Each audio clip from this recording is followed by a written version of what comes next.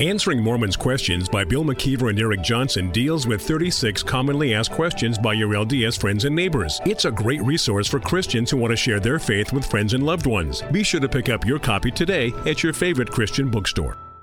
Viewpoint on Mormonism, the program that examines the teachings of the Church of Jesus Christ of Latter-day Saints from a biblical perspective. Viewpoint on Mormonism is sponsored by Mormonism Research Ministry. Since 1979, Mormonism Research Ministry has been dedicated to equipping the body of Christ with answers regarding the Christian faith in a manner that expresses gentleness and respect. And now, your host for today's Viewpoint on Mormonism. So glad you could be with us for this edition of Viewpoint on Mormonism. I'm your host, Bill McKeever, founder and director of Mormonism Research Ministry, and with me today is Eric Johnson, my colleague at MRM. Back in September of 2021, I recorded a video for God Loves Mormons dealing with the story of the gold plates. That video is on YouTube if you care to see it. It's titled, "The Gold Plates, Is Joseph Smith's Story Possible?" Not long after that video came out, there were a lot of Latter-day Saints, naturally, that were objecting to some of the things that I had said and were writing their comments and explaining why they felt that I was wrong. Most of the time, it was pretty subjective. They were just making assertions. They really weren't dissecting what I actually said to show that I was wrong, but they just didn't agree with what I was saying on that video. Well, we thought we'd go back and visit that page again and look at some of the more recent comments that have been added since we did our last critique of those reviews, perhaps with the hope that maybe some had included some arguments that maybe I had never heard before, and maybe that would help me refine my argumentation regarding this subject. Bill, I want to just add, there is a lot of responses, even though this video is a year and a half old. How many people are disagreeing with what you had to say? There's a line in Shakespeare, in Hamlet, that says, "The lady doth protest too much, methinks." That's Queen Gertrude. I think this is one of those cases where there's something here that is maybe the soft underbelly. When it comes to the Book of Mormon, there's a lot of ways you can discuss the Book of Mormon and describe why you don't believe it to be true. But this weight of the plates has really seemed to get a lot of Latter-day Saints their anger, that they seem to be trying to protest too much, and they're not giving good responses, I think. And we're going to see that this week. And I think you make a good point, Eric, because if in fact my reasoning is flawed, then it would probably be best to go after my reasoning, show that my evidence is flawed somehow. Many of the comments that we have received regarding that video are purely subjective, and like I said earlier, they're just a lot of assertions. Well, I know it's true, therefore it's got to be true. Well, that's not convincing. That might convince you, but it certainly isn't going to convince someone like myself, and I would hope it wouldn't convince a lot of other people either, because that kind of thinking can be very dangerous. What we're hoping to show here is that we want Latter-day Saints to think through their faith. We want them to think through it. And certainly, I will admit that when it comes to any religious faith, there is an element of faith there, but is the faith based on reason? Is it a reasonable faith? And I would say that many times when it comes to Mormonism and the faith of Latter-day Saints, that many times it's not reasonable. And I go back to a statement that I made before, and I probably said it in the earlier series when we were critiquing some of these comments. If you believe something that has not yet been proven, that could be considered faith. But if you believe in something that's already been disproven, that's not faith, that's foolishness. It's our hope at Mormonism Research Ministry that they would see this and, like I said earlier, think through what they claim to believe. Well, let's look at some of these comments, and we'll stop and talk about them as we go along.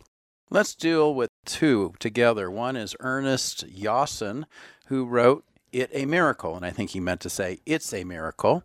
And then FSBJJ Wilhelmina says, "But how can you believe in walking on water, water to wine, parting the Red Sea, Samson, and everything else that goes along with the Bible? What fantasies do you decide to believe are true?"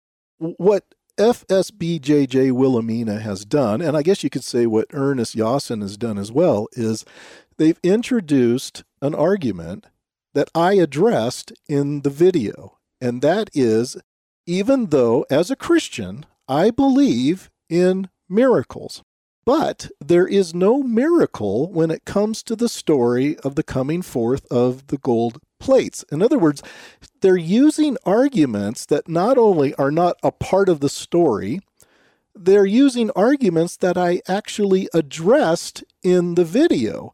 Joseph Smith never claimed that he needed a miracle to carry the gold plates from where he retrieved them out of the hollow log after he took them out of the stone box and carried them for a distance of 3 miles, according to his mother. Emma Smith did not claim that she needed a miracle to move the plates around in her home while she, quote, did her work. The other witnesses who claimed to have hefted the plates didn't claim that they needed a miracle in order to do so. These two individuals are adding into the story things that are not a part of the story. And as I've said to many Latter-day Saints, when I hear them say this to me verbally, you have to insert portions of a story that are not a part of the story, and I can only conclude the reason you're doing that is because you don't believe the story any more than I do. The story as it's come down and how it's recorded in church manuals and how it's been related by even the witnesses themselves isn't enough for you. You have to add things to it in order to make it palatable. I can understand that. I understand completely because I think the story is pretty far-fetched. But when you say walking on water, water to wine, parting the Red Sea, Samson, hey, I believe those are miracles. And I think the Bible makes it very clear that these were in fact miracles. We don't get that kind of description from Joseph Smith. We don't get that kind of a description from the 3 witnesses or the 8 witnesses or Emma Smith or anyone else during that time period. Another thing that's ignored in this whole story is you don't find Mormon apologists today using that argument, because if they believe that argument, then there's no reason to try to change the metal of the plates. There's no reason to put air gaps in between the plates. There's no reason to say that it wasn't really gold, it was merely tembaga. You don't have to do that if it's a miracle. In fact, recently I was asked that question. I was giving a presentation on the plates, and someone had asked me about that. Well, why didn't the church claim at the very beginning it was a miracle? And I says, I don't really have an answer to that, but they should have. But now it's too late. It's way too late to come up with that argument now, because we see so much effort on the part of LDS apologists to try and get those plates down to a manageable level. Why? Because they know there was no miracle in this story. They should have done that from the very beginning, I admit. So to be clear, for an atheist skeptic who I think maybe this second person is trying to say, well, this could be a miracle too. Well, you believe in miracles. You believe in the biblical miracles, Jesus making water into wine and walking on water, etc. You just don't believe that the moving of the plates, Joseph Smith running with those for several miles, fighting off attackers, is considered to be a miracle. So it's apples and oranges. Well, it wouldn't be that I wouldn't consider it a miracle if that's the way it was described. I guess that's what I'm saying, Eric, because Smith never injects that thought.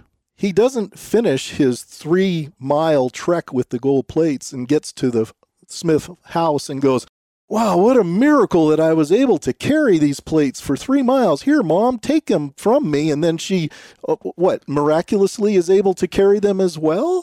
Nobody ever tries to imply that that is a part of the story. You see, this argument here that it's a miracle and trying to say that I don't believe in miracles is really fallacious, because, as I mentioned, I do believe in miracles. I do believe all those accounts that this person lists in her couple of sentences, but the Bible describes them as miracles. And I do believe in miracles, but again, I just have to emphasize there's no miracle to this story of the gold plates. Another comment that came is from Treb 420. I'm not religious, landed here on accident, but what if the plates weren't gold, as in metal, but color? That's an argument that I hear quite a bit. In fact, some of these statements that we're going to be looking at this week do bring that up. They would try to argue that the plates were not, in fact, made of the metal gold, but perhaps they only looked like gold. The problem that you have with this is you have the angel Moroni. Now, Moroni is the one who introduces the whole story of the gold plates to Joseph Smith, and you can find that in Joseph Smith's history, chapter 1.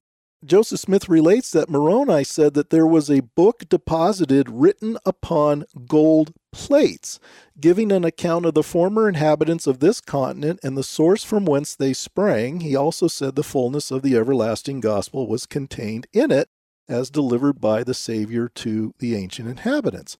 What needs to be answered is, why would the angel Moroni say that there were gold plates if the plates were not gold?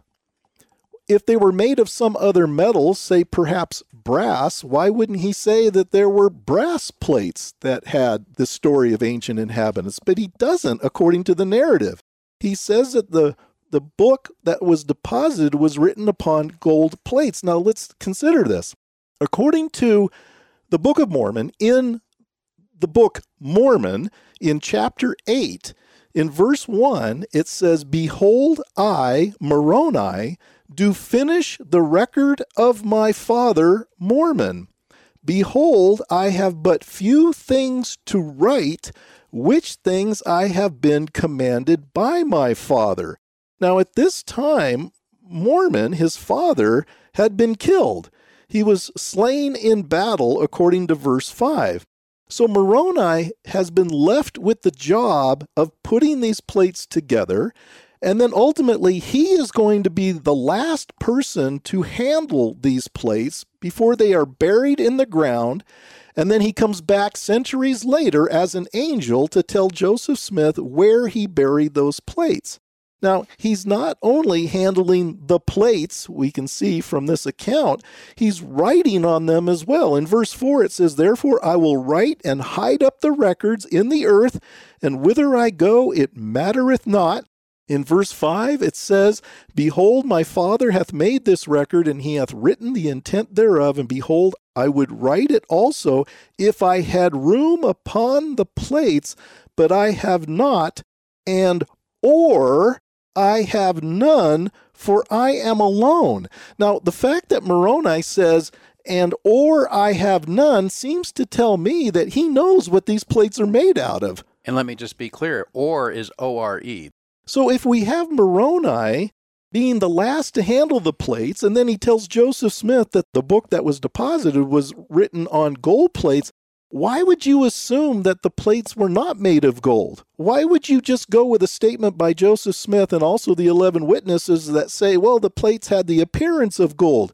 Are you telling me that gold can't have the appearance of gold? Because I would assume they probably could have the appearance of gold. But you see, this is what they have to do. Why? Because they know gold is too heavy to carry. Tomorrow, we're going to continue looking at some more of the comments that were made in regards to this video called "The Gold Plates, Is Joseph Smith's Story Possible?" Thank you for listening. If you would like more information regarding Mormonism Research Ministry, we encourage you to visit our website at www.mrm.org, where you can request our free newsletter, Mormonism Researched. We hope you will join us again as we look at another viewpoint on Mormonism.